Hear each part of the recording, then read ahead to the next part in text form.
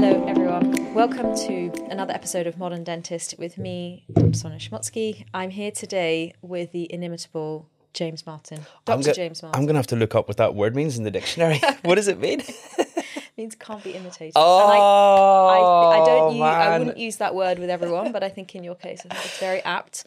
That's very kind. Need no introduction, I think, in the dental community. Oh, well. But I'm really excited about the topics that we're going to be talking about that relate to, the modern dentist, the clinician of today and tomorrow, and how they should or could be thinking about finance and money as part of how they run their careers and how they run their lives. Because you are probably one of the main proponents of the idea that clinicians are not taught about finance, really at any point in their career. And that's an omission, and it often gets to the point where people are coming to your very popular Facebook group and asking really simple questions where you think, why, surely at some point in our careers as clinicians we should have been told this. So all that to say, thank you, James, for joining us. Lovely to have you with us. Hey, it's my absolute pleasure to be here. The only reason I asked about that word at the very start was I didn't know if I might have to refer back to it later when I was talking. So I was like, better get that definition nailed down. I'm glad that I did. Cannot be imitated. Lovely jubbly. Shall I do a bit of an intro then? Yeah, would that be smart? Let's do it. Let's do that. Okay, cool. So my name is Dr. James Martin. So I'm a dentist as well. I qualified in Leeds in 2016. I'm originally from Northern Ireland. My accent has waned a little bit. I don't know if it's still detectable. Others will have to be the judge of that. When I go back to Northern Ireland, my granny says, "Here comes the Queen." That's like a running gag in our family because I'm the English one now, relatively speaking. But yeah, anyway, so lived in Leeds for 11 years. I had an absolute blast in Leeds. And then somewhere along the line, well, I say somewhere, but I actually know pretty much precisely the moment when this happened, when I developed this interest in finance or this extracurricular wish to understand how it works without any real realization of what I was going to come across or without any real understanding of the implications that it would ever have further down the line. I don't think anybody ever really does. Whenever they start exploring, it's just following your heart, really, isn't it? At least for me, it was. So how that started was, if anybody remembers 2017, Bitcoin doing extremely well. Well, Bitcoin was on BBC News and I thought, okay, now seems like the perfect time to jump into Bitcoin. Now seems like the perfect time to get involved. So I got involved with Bitcoin. Didn't go so well because usually anybody who follows finance, one of the first principles is when everybody starts talking about something, when your taxi driver starts talking about the hottest, newest investment, it's probably not a good time to invest, but that's how little I knew at that time. That was like the very first principle. So anyway, that didn't really go to plan, insofar as I didn't actually really make any money from it from the first bit. And I thought to myself, okay, James, your ineptness, it's glaringly obvious, it's staring you right in the face, you've got to do something about this. So then I reasoned to myself, I was like, right, somebody somewhere is doing this successfully. What is the difference between them and me? Well, it's got to be knowledge, really, doesn't it? At least that's what I thought it was at the time, and it would make sense, really. That's the difference between anybody who has yet to develop a skill and anybody who has a skill, is pretty much knowledge. Yeah, there's different types of knowledge, but fundamentally it's that. So anyway, got into that, started reading about crypto, and then I started reading about finance more broadly, how that works, because anybody who knows crypto knows that it's an evolution of money and the principles of wealth are very much embedded within the philosophy of crypto. So like I say, I started to read on that front as well, and it really just built up this big base of knowledge without even really understanding what I'd done. And by the way, I'm very much the first one to say I have no formal qualification in finance whatsoever. I very much look at this stuff through the eyes of a dentist. I think that's my advantage, so to speak, because I can appreciate both worlds. And as my journey has developed even further still, and I've become really acquainted with people who are from that world, I've met similar people with a similar mindset rather, who are financiers, and they say to me, James, a lot of this stuff that you've come across, like a lot of the issues potentially that there are whenever it comes to people's financial literacy, and also maybe how they don't always get the best deal when someone else is managing their finances as a third party, then what that can mean is that, as I say, the very person that they're supposed to serve, that they're supposed to be serving through this knowledge, is also not getting the most advantageous deal. And through meeting with those people, brushing shoulders with those people, offering my perspective, we've created some really cool stuff. And one of those things is Dentistry Invest, which you alluded to earlier, Sonia, which we can go into a little bit more detail about. For sure. We will definitely touch on Cool. that. And I should say that one of the reasons why I thought it'd be great for us to talk about this is because your philosophy of upskilling, empowering clinicians with knowledge and also that access to mentorship is obviously something that's super close to what we do at 32Co, and about, giving people the knowledge to make them feel in control of what they're doing, as opposed to just palming it off to some other third party that's going to make the decisions for you. I think that's what you're saying.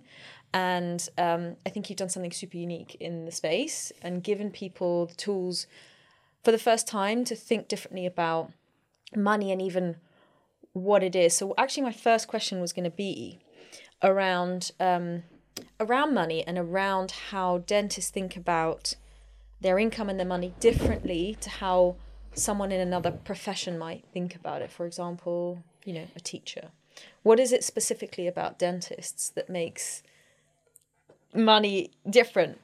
Yeah, why is their situation more unique? Yeah. Or why is it unique? Or another way of saying it, well, here's the thing. I have to be careful because I, by default or by proxy, understand the situation of a dentist. So how I would imagine, careful with my words, it's different to other professions, is this. Yeah. So there's two things really. So the very first thing that I would say is most pertinent is that by default, through undertaking dentistry, it's likely that you're going to be in a higher income bracket. Therefore, it's probably also very likely that we're going to have some capital, which is something that we can allocate to some sort of investment. I don't want to say the word spare income. I don't want to say disposable income. It's not that, but we have additional income over and above what we need for our expenses. I'm very deliberate with my words. I don't really like the term spare income. That suggests that it's just, we don't know what to do with it and it sits in a corner somewhere. That's not the right mindset. And disposable income just suggests that we chuck it over our shoulder. So again, this is the sort of stuff that I talk about in my community, dentists who invest. So anyway, additional income, superfluous to our needs in terms of our expenses. Then because we have that, we're thinking to ourselves, okay, what can I do with this capital? Where can I store it? Where can I put it? Because that's basically what investing is. It's storing it in another form. It's turning the asset of cash into an asset that's actually going to appreciate, because that's what investing is, right? So what I'm saying is that the very first thing that's relevant to dentists is that relative to the population, relative to a profession in which that's not necessarily so much the case, there's a lot more of a need for this stuff. Also, the second really cool thing about dentists is that if you think about most professions have a fixed hourly rate. Maybe every few years you get a promotion, something like that. Dentistry is not like that. There's levers you can pull and buttons you can push to boost your income just like that, where it's relevant to you and where it's pertinent to you. And here's the thing, this is the thing that gets me, there's a little bit of a bugbear for me. There's a little bit of a taboo to talk about money, just in general, but also more specifically in healthcare. But it's interesting, right? Because I meet and get the opportunity to talk to like 2-3 dentists every single day who I'm meeting for the very first time. And if I speak to dentists, lots of them are in the situation where they're doing 6-7 days a week. And I say to them, okay, what's going to be the thing that actually allows you to get some of your life back? And 99% of the time they say income, right? And that actually gets me, right? Because here's the thing, there's this whole taboo, there's this whole thing that we shouldn't talk about money. But if it's literally going to be the thing that allows you to have more freedom in the here and now, not in like 30-40 years when you retire, but literally today, then to me, that's 100% somewhere we should go. And then there's this whole mindset as well, where if we are being remunerated to a greater standard, it also means that the patient is not getting a fair deal. I don't think that's the case at all. The more value you can give someone, the higher the level that you can be remunerated. If you give someone unbelievable dentistry, then you have scope to be remunerated to a higher level as well. So it all starts with giving more. It's a mindset thing as much as anyone else. So you've said some really interesting things there. Firstly, that, people in healthcare are squeamish about talking about money because you've got a patient, and there's an equation that people sort of form in their head of like, if you're talking about earning more money, patients are going to suffer. And I think you've explained that really nicely, which is you're delivering value and you're highly trained, and you want to be remunerated fairly for that. So that's the first thing. The second thing I think is really interesting, which is there isn't a career ladder that you can go on. It's up to you to figure out. No one's going to hand you a promotion. You're not going to climb up a rung up the ladder on a really well-defined path. And that is amazing, and it's super scary at the same time, especially when you're young and starting out. And then the third thing, which I think the first thing that you said, which is that you've actually got relatively more income than a lot of other professions. And that gives, again, that's opportunity there for you to do something sensible with that. I don't know how many people would agree that they feel like they're awash with cash, which is exactly what you're saying. It's not spare. But if you think about the hierarchy of needs of like, are you fed, are you watered, do you have a roof over your head, can you pay your bills? Most dentists clear that hurdle pretty quickly. So once you know that, then it's about, well, what kind of life would I like to live? And then how should I structure my day and my career to achieve those goals? I've got something really cool to add on top of that. If anybody who is listening to this podcast, or certainly you, Sonia, are a Dave Ramsey fan, is that someone you've ever come across, Dave Ramsey? No. Yeah, so he's a little bit like, have you heard of Andrew Craig, How to Own the World? I have. I've heard the book. Yeah. He's like America's version of him. Really? Okay. So he's like straight talking money dude, basically. So he has this radio show and people phone him up and they say like, Dave, I'm in debt. This is happening. That is happening. All my credit cards are building up. And he's like, do this, you'll be good. That sort of thing. So it's like this hotline people phone in. That's one of the things that he does. He also, not advice, but he's a money guru, I suppose. A financial coach, so to speak. So anyway, how do we get onto that? Oh yeah, Dave Ramsey. So he's got this book and it's called Money Makeover. And in the book, he really eloquently describes the purposes of money. And I think that when you look at things through this framework, it really, really, really helps. So there's 3 things. If essentially it outlines there's only 3 things that you can do with money. So really your money should be doing one of these 3 things at any one time to get the most out of it. So here's the first thing. The first thing is that you can have fun with it. Obviously. That's why we earn it, or that's at least part of the reason why we earn it, so that we can do the things we want to do, have freedom, etc., buy the food we want to have, go to the bar we want to go to, have the experiences we want to have, the holidays we want to have, all of that stuff. So you can have fun with it, number 2. The second thing that you can do with it is that you can give it away, right? You can give it to charity. You can donate it to someone else and you're going to make their life better, or you're going to help them, because that's the purpose of a charity. So you can have fun with it, you can give it away. Yeah. Or the third thing that you can do is invest it. Investing it with a stated purpose that you're going to allow it to appreciate. Or the other purpose of investing your money is to generate cash flow. There's literally only 2 things. It's either going to grow in value or it's going to give you cash flow. One of those 2 things. And obviously you can reinvest the cash flow. It depends on the asset, etc. So here's the thing. 1, 2, or 3, give it away. What did I say? Fun, give it away, or invest it. Those are the 3 things. Yeah. What's the 4th thing that everybody does that's not on that list? Leave it in your mattress. Boom, hoard it, right? Every single time, right? But everybody does that. So past a certain, you got to have some capital free in case something happens. You got to have an emergency fund. You got to have a 6 months emergency fund, 3 months emergency fund. Take your expenses times about 3 months, stick it in your bank account. That's on a personal level. On a business, maybe it's something different. Yeah, really, really, really good tip. And even if your advisor will advise you that, they'll say, right, you need to have a cushion of cash. It's either 3 months or 6 months. So for me, it's 6 months. So here's the thing. Really, that's there to dip into should you need it. Should you be really desperate for whatever reason, or should you have an unforeseen expense, then at least you have that as a plan B, as a backup. But beyond that, each and every one of those pounds is losing its value consistently because of inflation. So another way of thinking of inflation, if you think about money like this, money is condensed time. If I go to my job and I work for an hour and I get £20, then my hourly rate is £20. So that £20 denotes the fact that I work for an hour. So I can give that to you in an instant, that denotation of the fact that I worked for an hour, right? So it's condensed time. I don't have to work for you for an hour. I can give you the £20, but I can go back and get another £20 for working for an hour. We're thinking about this in a really simple level. Dentistry is a little bit different from this. Let me pause there for 2 seconds. Does that make sense? Makes sense to me. Yeah. I wonder whether we can talk about whether we can go a bit deeper into why just leaving it in your bank account, especially if it's not a particularly high interest account, makes no sense. Because again, I don't think that's taught.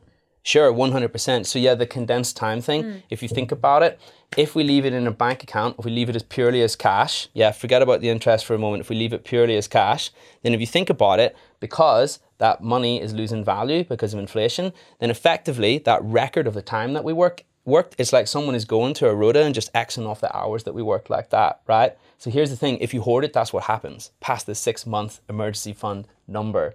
Yeah. By the way, very broad terms here. I wouldn't want anybody to act on this advice specifically, or act. Let me just rewind from the word advice. I've got to be really careful about that. I wouldn't want anybody to act on this information. What I would want people to do is be inspired to read further into the subject of finance. But anyway, back to what I was saying. And with reference to what you were saying a second ago, leave it in the bank account, right? So therefore we are hoarding it. We're doing the fourth thing that David Ramsey outlines is not a purpose for our money. So we got to think about what we can do with it, right? So the theory would be, lots of people come to me and they say, James, interest rates are incredible at the minute. They're like 4 or 5%. That means my money is going to grow by 4 or 5% every single year. And the truth is it will. It will grow by 4 or 5% every single year. But that's only with reference. It's only actually appreciating in value. That's a different term. There's the numerical quantity and the value. It's only actually appreciating in real terms whenever that interest rate is higher than inflation. So what you want to do is you want to look for assets that are growing over long periods of time at greater rates than inflation, and then you're more along the right lines. So inflation basically eats away at the value of money. So you might be feeling really good about 4% interest rate, but if inflation is at 8%, then you're losing money. And like you say, you're crossing off those hours worked. So you may as well have done something fun with it, because you're losing out on the value that you've created. So what is the difference? I mean, I think you've talked a lot about the term financial freedom. What's the difference between someone who is financially free and someone who isn't? How would you know? Okay, so financially free, in my book, is when you have enough consistent wealth being generated from your assets, as in residual income.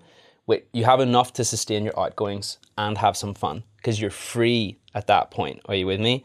Whereas if you just have financial security, then the wealth that's being generated by your assets in terms of residual income is enough to cover your expenses, but you don't have any freedom above and beyond that. So there's actually a little bit of a distinction in the terms there. So I would say the definition is when you have the option to work or not work. Because here's the thing, you might choose to continue to, but at least if you stopped, you would also have your outgoings, all of your outgoings, including the things that you call fun and you want to do for fun, and the things that you want to do at the end of your working life or closer to retirement, in terms of explore, in terms of holidays, in terms of experiences, all of that stuff. That for me is financial freedom.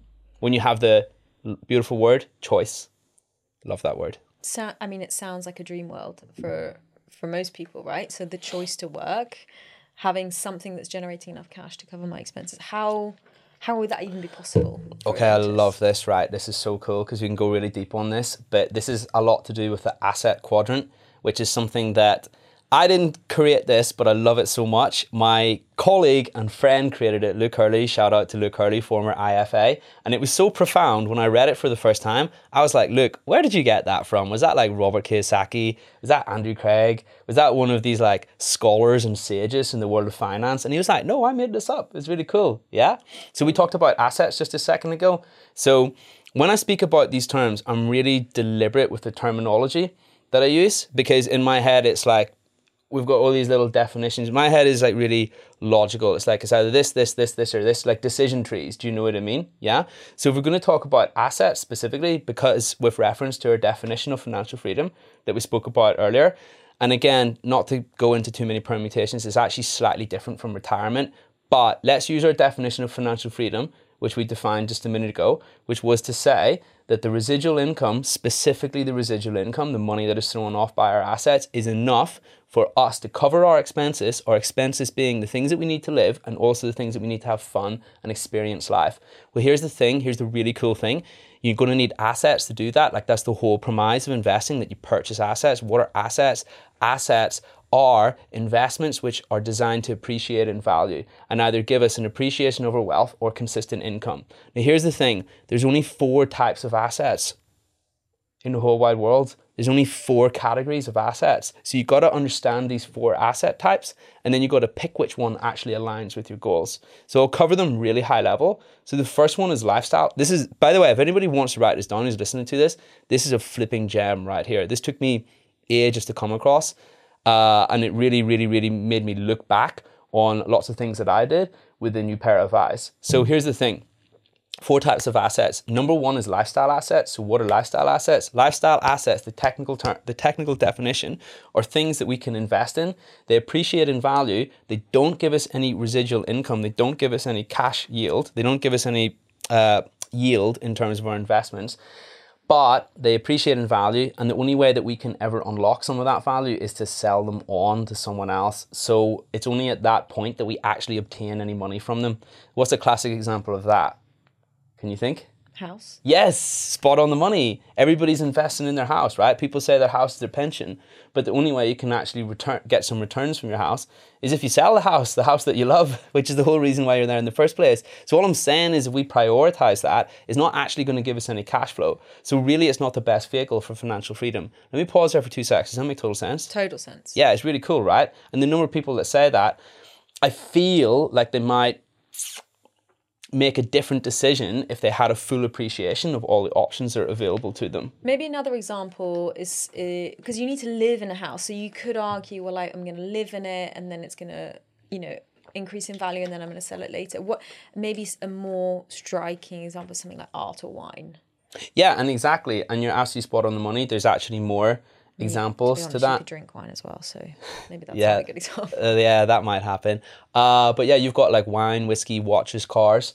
They're all in that category. And don't get me wrong, there's people who are making loads of money from like flipping houses and cars and watches and stuff like that. All I'm saying is that that's the definition of the asset. And for me, if you have some skill in those arenas, then really that's when you can succeed. If we're casually doing it, then it's not likely that we're going to be able to achieve financial freedom through these vehicles. Are you with me? Yeah. And you might still do it. There might be people listening to this saying, I flip watches and I make loads of money. Watches have this really cool thing where they're actually tax-free because they're called chassels, I believe. I didn't know that. They have this specific terminology where they're called chassels. But again, I'm sure there's some accountant whiz kid listening to this who'll say, oh, not in this certain situation and stuff like that. But I believe from a high level, the majority of them are. That might change if you're making an income from it, like if it's your full-time job, maybe.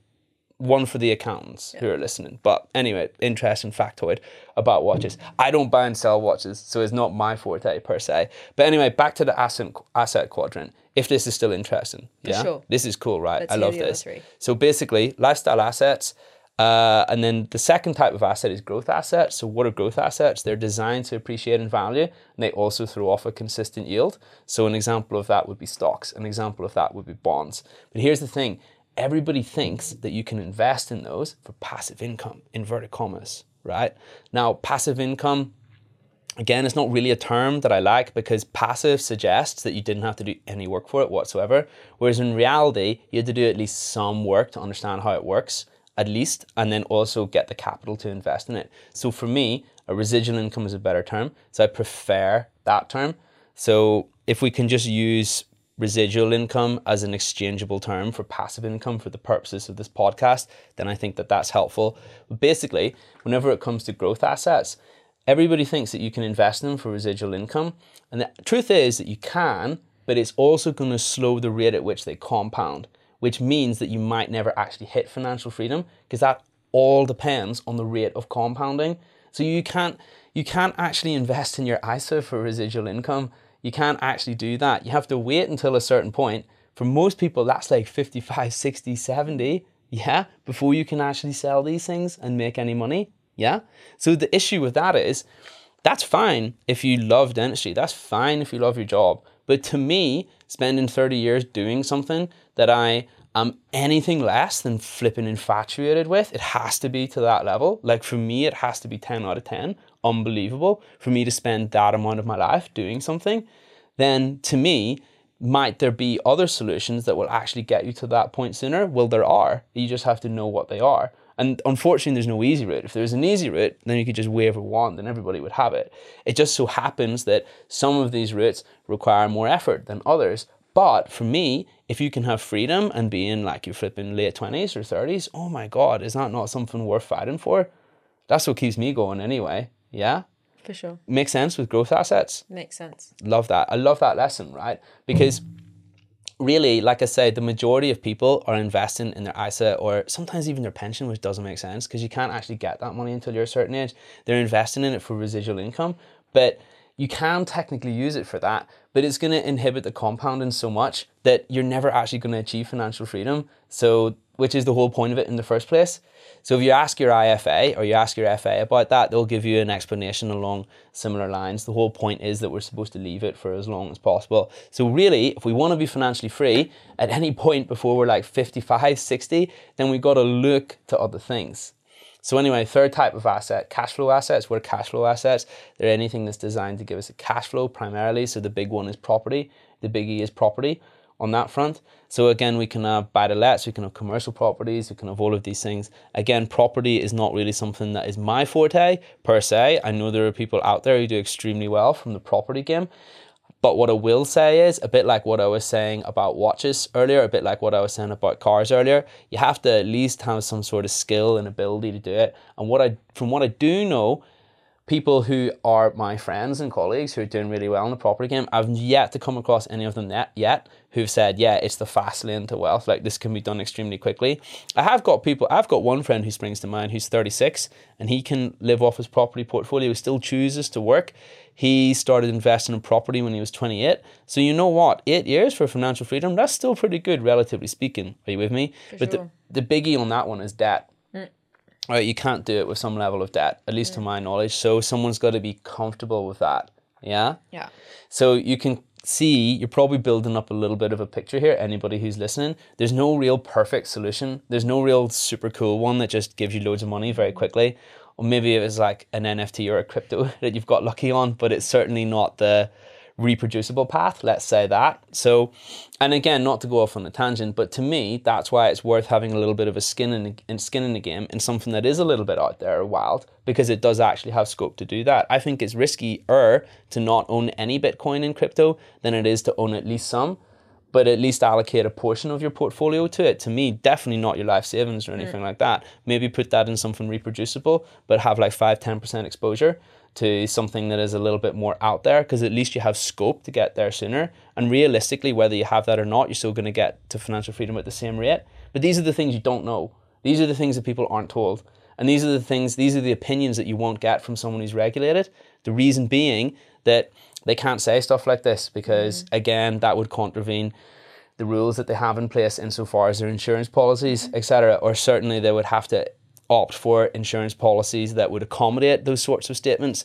So because I'm not regulated, I have liberty to say things like that, but also I have to just be really, really careful and not stray down the advice realm. Anyway, went on a tiny little bit of a tangent there. I've got one more asset, if you're still following me. For sure.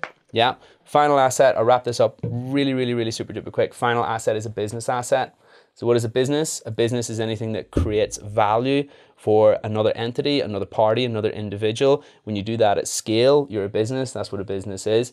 So the cool thing about businesses is that when you set them up and you design them correctly, you can sell them on for an immense amount of value, and also they give you crazy cash flow as well. But the huge if whenever it comes to businesses is the whole thing going to flip and work?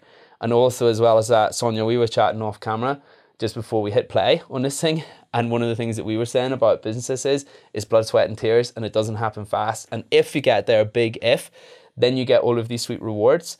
But you know what, for me, if you're going to be on this earth and you want to live your purpose and you've got this huge mission, then to me, it's harder to not express that than it is to express that. Therefore, a business is one of the most viable means to do that. And it also has these really cool benefits to it as well, insofar as a potential vehicle that could get you to freedom much sooner. A huge long list there. And I'm sure the listeners are thinking in the quadrants, like, what? You talked a lot about, I mean, you implied that it's a lot about your speciality, your edge, the things that you're passionate about. They're going to give you a little bit of an unfair advantage in any of those quadrants. Let's say I never thought about that. That's a good reflection. That I never thought about that. If I love watches, I'm probably going to be more likely to trade watches well. If I love houses and interior decoration and the management of property, I'm probably going to lean more towards that. If you're a young dentist and you're just starting out in this world, you're probably looking at those 4 classes and going, gosh, I don't actually know which one of those I'm good at or where I should put my chips. What advice would you have for people literally starting from scratch? Okay, I love this because I'm actually going to throw a little bit of a curveball into the mix. So what we talked about then was we focused on assets, as in external assets, but not necessarily internal ones, as in our knowledge, our skills, and our abilities. So the way I explain this to people is like this. If you think about wealth like a sphere, this big whole old sphere floating in front of your head, if you can imagine that sphere has two halves. On the right hand side, that's build wealth, so that's how you invest. So that's very much the four asset quadrants, the asset quadrant, of which there are four parts that we talked about just then. The other side of the sphere is create wealth, as in how we actually generate wealth. So how is that done on a day-to-day basis? Excuse me. Well, for most of us, that's our clinical dentistry. So how do we get the most cash flow from our clinical dentistry? Well, the more skilled we are, the more value we give, then certainly we have more ability to be remunerated to a higher standard. So one thing that I would prioritize, and I did prioritize massively, although I didn't have this framework at the time, I didn't really realize what I was doing. But I could go back to myself, who's like 25, 24, I would say, James, go and invest in your skills and knowledge, because really, you can get the ability to generate an immense amount of cash flow. And here's the thing, let's say you get the ability, there's dentists, so I have one friend who's a dentist, and he nets, okay, over 1 million in a year, and that's done through his immense level of skill, and it's also done through his immense level of efficiency, and also immense level to serve the patients that he works for. He generates that level of value, right? And that's just crazy. And it's not saying that everybody's going to hit that height, right? But what it is to say is, even if he went flat broke tomorrow, he could go to work for 3 months and have more money than most do in the majority of their life. And that's because he's focused on his ability to generate cash flow, right? Now, the thing is, I feel like a lot of people, whenever they hear that wisdom, it's a little bit too intangible and airy-fairy for them. Are you with me?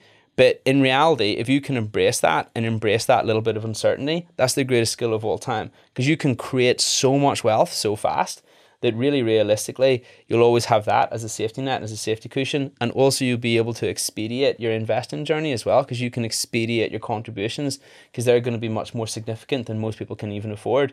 So for me, I would say, appreciate the sphere of wealth, appreciate the build wealth side of things. If you're young in your career, honestly, take 80% of your energy and stick it into the create wealth side of things. Such a good bit of advice. It's cool, right? And it's also very actionable, because you're in control here. This is your area of expertise. You can grow what you're already doing into something even better, and you can feel the change, and you can deliver more value based on the learning that you've absorbed. So sometimes, when we work with dentists, we hear them say, look, I'm just so busy. We run lots of courses, and they're quite time intensive, because we're trying to include as much knowledge to get people up to that skill level. And it's always difficult to say, look, you are busy, but this investment in yourself is going to pay. It's going to pay back multiple times over if you make the decision now. How, when you think about, maybe your younger self, or you work with so many dentists, how do you frame that so that people feel like this is now a good time, and maybe I do have to work some extra hours to fit all of this in? How do you motivate yourself? Love this, right? And this is my one-liner when it comes to those situations. You got to busy yourself to unbusy yourself. You got to busy yourself with the right things to unbusy yourself, right? Because busy is a scarcity of time, but it doesn't necessarily mean that you're putting that time in the right places. You know what I mean? You could go out and run all day, right? And you'd be busy. You wouldn't have enough time, but you also wouldn't necessarily generate any remuneration, because that comes through your clinical dentistry, right? So it's more about priorities and where to allocate your time. So what I would say is, okay, first of all, figure out what your actual objective is. If your actual objective is to have the life that you have, then that's cool. We keep doing what you're doing. That's fine. Maybe you like being busy. That's cool. Most people actually don't want to be in that zone. So I find it really helpful if someone really crystallizes what their vision is and what their objective is, to say, okay, cool. So here's the thing, from where you are and where you'd like to go, what needs to change, right?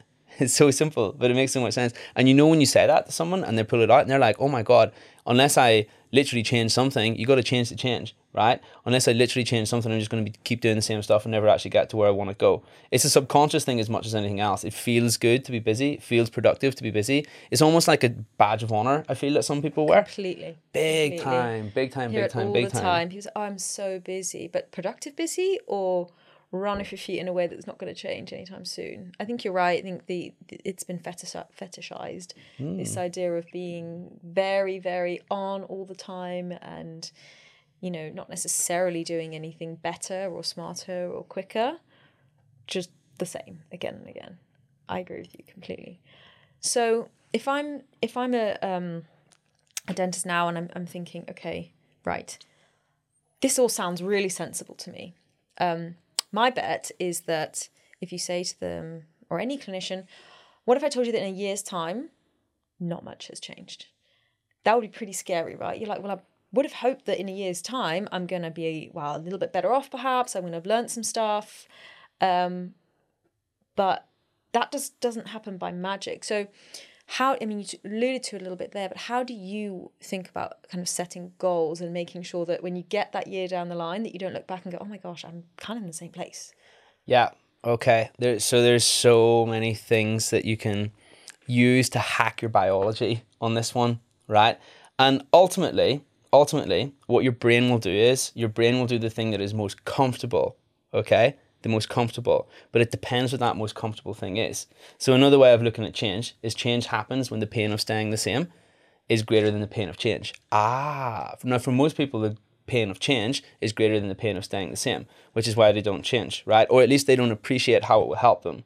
So for me personally, where I go psychologically, this is a biggie. I use this all the time if I need fuel. I think to myself, okay, James, if you don't do anything right now, if nothing changes, and let's say that all these years transpire and you're 85 years old, you know the biggest thing that the biggest regret of people who are 85 years old, this is a fact, okay, if anybody wants to look this up, Bronnie Ware, have you heard of her? No. Bronnie Ware was a lady, a nurse in Australia. I have heard of her. And she interviewed people when they were dying and then... Yes, that lady, right? So this is what keeps me going. It's interesting we both heard of this person, right? And maybe you use this as fuel on your entrepreneur journey. Maybe. I think this is the thing. Like when people who are in this world, they have a lot of commonalities in that sense, and you find that they use the same hacks because you really do. You have to hack your brain. But anyway, back to what I was saying. So remember, your brain's always going to do the most comfortable thing. Well, you have to reframe what the comfortable thing is. This is what you got to do, right? So if you think, so Bronnie Ware, survey old people's home, Australian old people's home, all these people on palliative care, all these people who are at the end of life. And she said to them, she went to every single one of them and said, what's your biggest regret? What's your biggest regret? What's your biggest regret? She found the 5 biggest regrets. And the one that always sticks in my mind at the very top of that list, the other 4, they're a little hazy. I can't remember quite the order, but I definitely know what number 1 is. Number 1 is, I wish I'd live a life true to me, and not a life true to anybody else, a life true to my values, right? And you know, when I hear that, I just think, James, 85 years old in a home, speaking to me right now, and if you had to talk to me and said, why didn't you do the thing that you needed to do right now so I don't feel this way, what could I say to that man? That. And if you want to have change, then you know you've got to do something different, because that's what's going to happen by default, remember? So for me, the most painful thing in the whole wide world is to not change anything. There you go. I mean, that's a really interesting way to think about things, and maybe something that if you haven't thought about this before, maybe tomorrow morning wake up and have a think about that. So I'm actually getting me a little bit now. I can even feel it. Yeah. You made some pretty big changes in your life. I mean, leaving dentistry when you had no idea whether this enterprise was going to go anywhere, and you've done it and you've built it, and tomorrow you're going to be lecturing or talking to groups of people who are here to learn from you. And I'm glad that we've got you here to also share some of this learning, because this is super inspiring to lots of people. So okay, I've made my decision now. I'm going to change. Like, now hell yeah. Now what? You know, help me kind of put pen to paper if that's the right thing to do, or like put something on the calendar. How do I kind of set myself up and kind of, I guess, hold myself accountable to make sure that I am doing the hard thing every day? Do you have any advice on that? Yeah, I do. I think it starts with really crystallizing like what you'd like to do.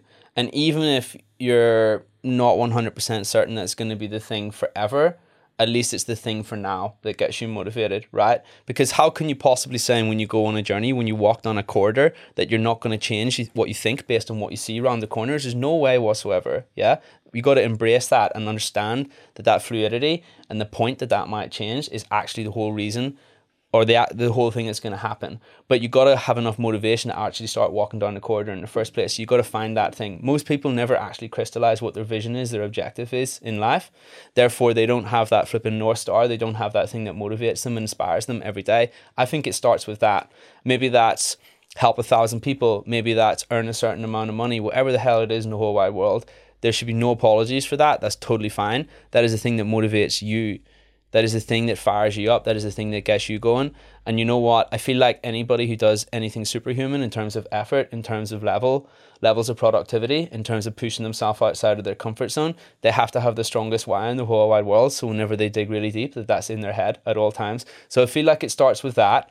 And then I feel like it starts with writing down 5 things that you feel are going to take you closer to that goal and just doing those 5 things and going into it with the mindset that not that you're going to get a certain outcome. Because one of the things that drives people the most of all time, like human beings, is certainty. It's like the need for certainty. It's like they're paralyzed from certainty. It's like they won't do something unless they know the answer. But all the coolest stuff in life is off the beaten track. All the coolest stuff in life is in the deep, dark woods. That's where all the amazing things are.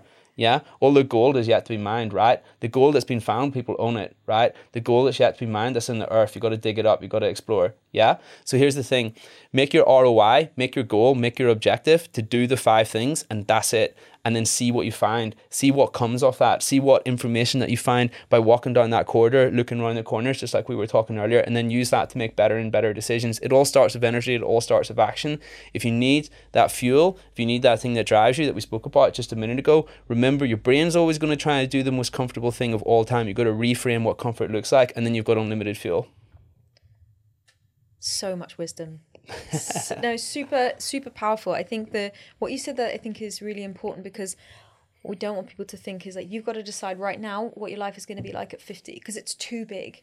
It's too big an ask. There's too much uncertainty, and like you say, you're going to be paralyzed. The thing that you can make a decision about now is, well, what will I do in 6 months, and what are the baby steps that I'm going to do to get me there, and how am I going to hold myself accountable to do? They're really, really small and much more achievable things that feel within reach and don't feel like the biggest stretch or, you know, the biggest overhaul of my life. I think those small things are what sets you on that path, and as you go through, you will see and explore, and you will uncover new things that you would never have been able to envisage at the beginning. But it all starts with like taking the first step. And I guess the counterpoint to that is, the worst thing that you can do is nothing. Move in some direction, do something, and you will find your way to something that you like or something that's interesting. And the other thing to make clear, I think really important, is that I don't think what you're saying is stop doing dentistry work as little as you can. I think it's very much about what do you want to do? What do you love to do? You became a healthcare professional for a reason. It was probably a lot to do with helping patients. If you feel like your goal is to help as many patients as possible, deliver the best quality healthcare, rich, poor, young, old, whoever comes in your door, to be able to do the absolute best for them, that is a super noble goal. But I think what you're saying is, give yourself the choice to do that, and not to feel constrained in a way of working that actually makes you not enjoy your life.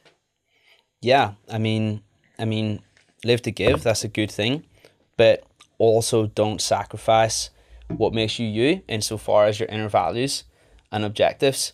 And I really, really, really feel like when you reach that stage of life that we talked about earlier, that it gives you a lot of perspective, like that 85-year-old version of you. Now, if you think about it, here's another really cool thing that I think about sometimes. The goal of life is to have the body of a youthful person, or have as much youth as you possibly can, because that is the merit of being young. But yet, as we go through life, we also accumulate knowledge, we accumulate wisdom. So therefore, having the brain of an older person is one of the main advantages of age. So if you can literally pull that wisdom and perspective forwards, which is what we've touched upon today, then actually you can speak to that version of yourself who's in a place of pretty much perfect wisdom relative to your own position. And when I say perfect wisdom, the best mentor that you'll ever have is you talking to you, because there's no agenda whatsoever, right? So their wisdom is perfectly aligned with what you know and what you think, which is amazing. They've seen inside your head. They know everything that's happened to you. They know everything that will happen to you. So if you can put yourself in positions where you're going to gain that wisdom and pull it forwards from the future, then what it means is you can speak from that perspective. How do you do that? Let me pause there for 2 seconds, and then I'll talk a little bit about how to do that. Does that make sense? Makes a ton of sense. Yeah, flipping wild, right? Look, so for me, right, like whenever I thought like that, I was like, right, how can I become that person more and more every day in here? So for me, it's about, first of all, numero uno, putting yourself outside of your comfort zone as much as possible, and doing that as soon as you can. Now, again, disclaimer, that's just my personal philosophy on that one. that is something that's benefited me massively. I really believe it'll benefit lots of other people massively. And the reason why that helps a lot is because effectively you're growing yourself on a personal level and an individual level, which happens passively through life. If you can do that sooner, you get that perspective sooner. You make decisions that are better sooner. And you know the cool thing about decisions and wisdom and knowledge, it all compounds. Compounding is a function of how early it starts and the rate of growth that we have. The sooner we can start that process, the sooner we get compounding results, not just in the finance world, but in everything in life. That's the first thing. So for me, comfort zones, that's benefited me massively. If we want to go even more granular on that, public speaking, oh my God, right? I remember the first few times I did it, scared the living hell out of me. Now I really like it.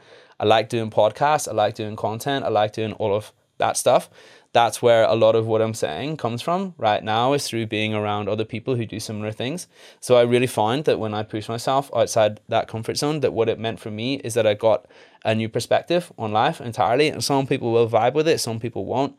For me personally, it really, really, really helped. And I just want everybody to be in this zone where they're expressing themselves and living life in such a way where it's fully aligned with their core values, rather than feeling like they have to do something else for money or for whatever. Yeah.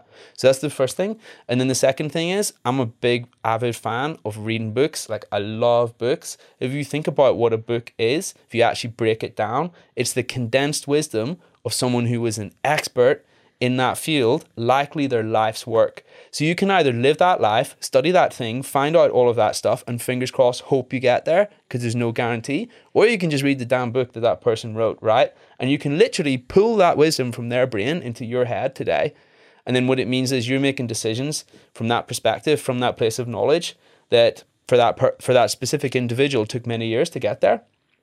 And for me, what that means is you make better choices, you make better decisions, and then also you get much more further, faster in life, however that looks for you. So those are my two pearls of wisdom on gaining wisdom, so to speak. I love that. And the idea of pulling forward knowledge is something that really resonates, particularly with me and with what we're trying to do at 32 Co, because it is about taking people who have invested time themselves, decades of learning, experience, trial and error, doing all the hard work for you, to come to you and say, look, here is what I know.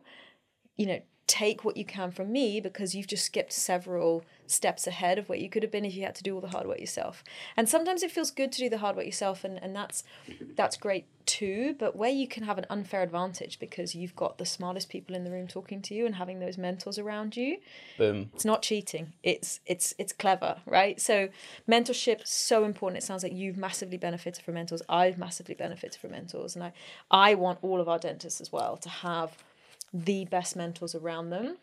And maybe it's worth touching on what good mentorship looks like. I think sometimes people think that good mentorship is someone from an ivory tower dictating down to you what to do. I think it's, when I've had good mentorship, you've had good mentorship, it's actually the exact opposite. It's someone coming down to your level and being like, here's me understanding how you feel right now and what you're probably thinking. And I'm going to, because I was there once, and I'm going to explain to you actually the way that the world works now that I've 10 years ahead, or I've written all these books, and it's actually very good. Mentors are very empathetic. It's not paternalistic. It's not talking down to you. It's actually very on a level. And if you can find mentors in your life, especially as a clinician, when you can often be quite lonely in what you do and not have access to people, I would certainly advise that. I'm sure you would as well. You know what? I'm actually so glad that you brought that up, because actually that is another way that you can pull wisdom forwards from the future very fast. And when I said books, which is comfort zones, 1000%.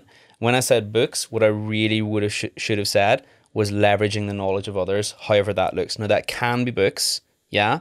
And I would say that out of all the amazing cool things that are things that I've learned, and I suppose breakthroughs insofar as achievements that I've had in my life, I would say probably 20-30% are related to books, and the other 70%, 80% is mentors.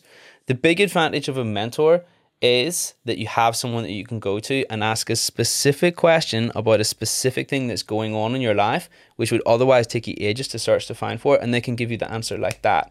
Yeah? Plus, as well as that, they're a mentor. So mentally to you, they're on a pedestal, right? Which is a good thing that you can leverage, because you're way more likely to actually listen to what they say. That's true. right? Which I love, right? And again, so yeah, mentors 100%. I can probably think of like 5, 6, 7 really amazing mentors that I had that accelerated my journey massively. I think for some people it's a hang up having a mentor, and I have no idea why. It's almost like you're admitting that someone is better than you. Of course they're better than you. They're the flipping guru. Yeah, don't you want to get to guru status as well as fast as you possibly can? You can either pay with one of two things. You can pay with time or you can pay with money. Yeah, money is condensed time. It's literally the thing that I was saying at the start, right? How does time look when you pay for time to gain that knowledge? It takes 20, 30 years. Wouldn't you rather invest in a mentor, however that looks, whatever you're comfortable with? For me, I'm an absolutely voracious investor in mentors. Like, I would probably say the majority of money that comes into my business is invested in mentors. You know how we talked about investments earlier, just a minute ago, right? What's one of the coolest tax-free ways you can invest in your business? Invest in a mentor. It goes in here. You can use it to make more cash flow, however that looks. So yeah, 100%. You either pay with money or you pay with time. If you get a hang up about paying somebody with your money, then for me, it's something that might hold you back in making progress in your respective field. So that's really 100% a belief that it's really helpful to shift whenever it comes to making progress. In fact, if anything, to the people that I was talking to earlier, when I said at the start of their career, take 80% of your energy and put it into the create wealth side of things that we spoke about. One of the best ways to do that is mentors, 1000%. Find the person, guy or girl, who knows the thing that you can do, who does the thing that you can do. Go and spend some time with them. Usually a transaction has to take place for that to happen. Learn the thing, do it in your life, get the same results and get them much faster and sooner. You give more value, you get more remuneration. And then you pass it on yourself. Exactly. Right. And it's not, I mean, not all mentors, want massive amounts of remuneration. Lots of people like to share and that's wisdom. true too. Yeah. I think there's, I guess, 2 points to add to that. One is that mentors can also, you said you can ask them a very specific question. Mm-hmm. I think the power of mentors is also that they tell you the things that you don't know. So you may not even have the language to ask the question because you don't have the context. So they're there to be like, these are the questions you should be asking, James. That is what's the power of a mentor. Like, think about how many steps ahead you are when you get that level of information. And I think the second thing is that some of the smartest and most successful people that I've met are also the humblest about mentorship. Always be humble. It's so striking that people who have gone a very long way are the least arrogant and the most willing to accept and admit that I have just benefited so much from the wisdom of others. And I think that's something that's worth remembering. Don't ever be embarrassed to ask for help. Can I deconstruct that for 2 seconds, right? Because I've got something that I really feel will be valuable to add to that. If you think about the premise of being arrogant, like the trait of being arrogant, you're basically saying, I know everything, right? But if you know the first thing about knowledge, you'll know that knowledge is limitless. I mean, it's literally limitless in any field. There's a frontier in any field. So the second that you display that energy through your character, through your actions, through your behavior, you're also subconsciously saying, I know everything. Which, if you even know the first thing about science, if you even know the first thing about knowledge, you'll know cannot be true whatsoever. And you're also closing yourself off to those developments. You're also closing yourself off to other people who have made progress in their respective areas and may be able to help you just like that. Yeah. So you're absolutely right. There's no coincidence that the people who go the furthest are the humblest, right? They're there because they're the humblest.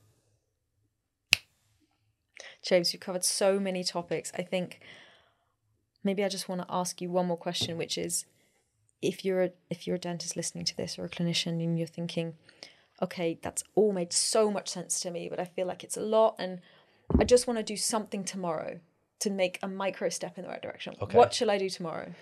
I like this. I think that it definitely comes back to your overall goal, crystallizing that. And then what I would say is writing that down, figuring out what that is, appreciating the fact that might shift and change with time.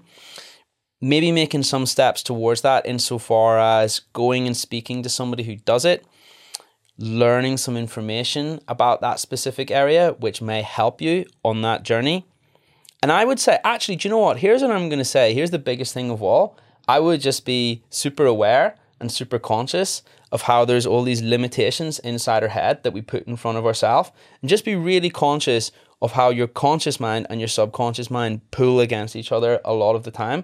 that is actually probably one of the most profound pieces of wisdom that I ever came across that I could appreciate. And just appreciate that if you feel a certain way or you don't want to do a certain thing, that it's probably your subconscious pulling you away from the thing that will actually make you happy. So really gain the ability to critique and analyze your feelings about how you feel about a particular thing in any given moment, and know as well that it's highly unlikely to be representative of reality, and it's also highly unlikely to be keeping you precisely where you are. Now, this is why the objective thing is so important. To say whether that is a beneficial thing or not is all relative to your actual goal, because there's no right or wrong technically on this earth. Yeah, we all started in dust, we're all going to end in flipping dust as well. Just because somebody wants to go out and make a huge business or really change lives on this earth doesn't mean, just because somebody wants to do that doesn't mean that everybody should want to do that. Maybe people are just happy to get by and do whatever, right? Which is why the objective thing is so important. So here's the only time that there's an issue: whenever you have a certain objective and you're also not making steps of progress towards that, because I think that's a lot of where unhappiness comes from. So really, if you understand how actually the inner workings of your brain and your feelings and emotions are sometimes keeping you where you are and not allowing you to make progress to that higher goal, to gain the awareness of appreciating when that's happening and not happening is an incredibly powerful thing. So I would say that's a great place to start. Super powerful. Love it. Thank you, James, for all of your wisdom. We could talk for hours about this, and I know that you've got so much more content in all of your channels. So if people want to find out more about what you do, where should they go? Cool. Yeah. So thanks for that. So I would say it's interesting because where everything started was Dennis Who Invest, the Facebook group. And from my perspective, I was really obsessed with all of this stuff. Definitely to like a super hyper involved level whenever I was like 27, 28. That's where all this came from. And no, probably younger than that, maybe like 26. I think that was like 2017, which is what we talked about earlier. So yeah, it was around about that age. And then I got really involved with it and I wanted to learn more. And from my perspective, I just started a Facebook group. I didn't really think anything would happen or it would go anywhere. I just started making content for it. And then it just so happened that some people saw the value in the content and it seemed to grow, which is wonderful. And for me, Facebook has always been the home. So I would definitely say Facebook users, that's the first place to check out. That's definitely still the hub of activity. And I really, really, really am working towards bringing that buzz to other platforms as well. It's a work in progress. I would say Facebook still is the main buzz. So yeah, definitely that if you're a Facebook user. And then I would also say that we do Instagram. We've got Instagram as well, Dennis Who Invest on Instagram. Or if social media is not your thing, www.denniswhoinvest.com. You can see on there, there's a few other ways to stay in touch. It's very obvious whenever you get onto that front homepage. So any one of those things, whatever works for you guys, we've expanded across all of those means of communication. So any one of those is a good way to stay in touch. Amazing.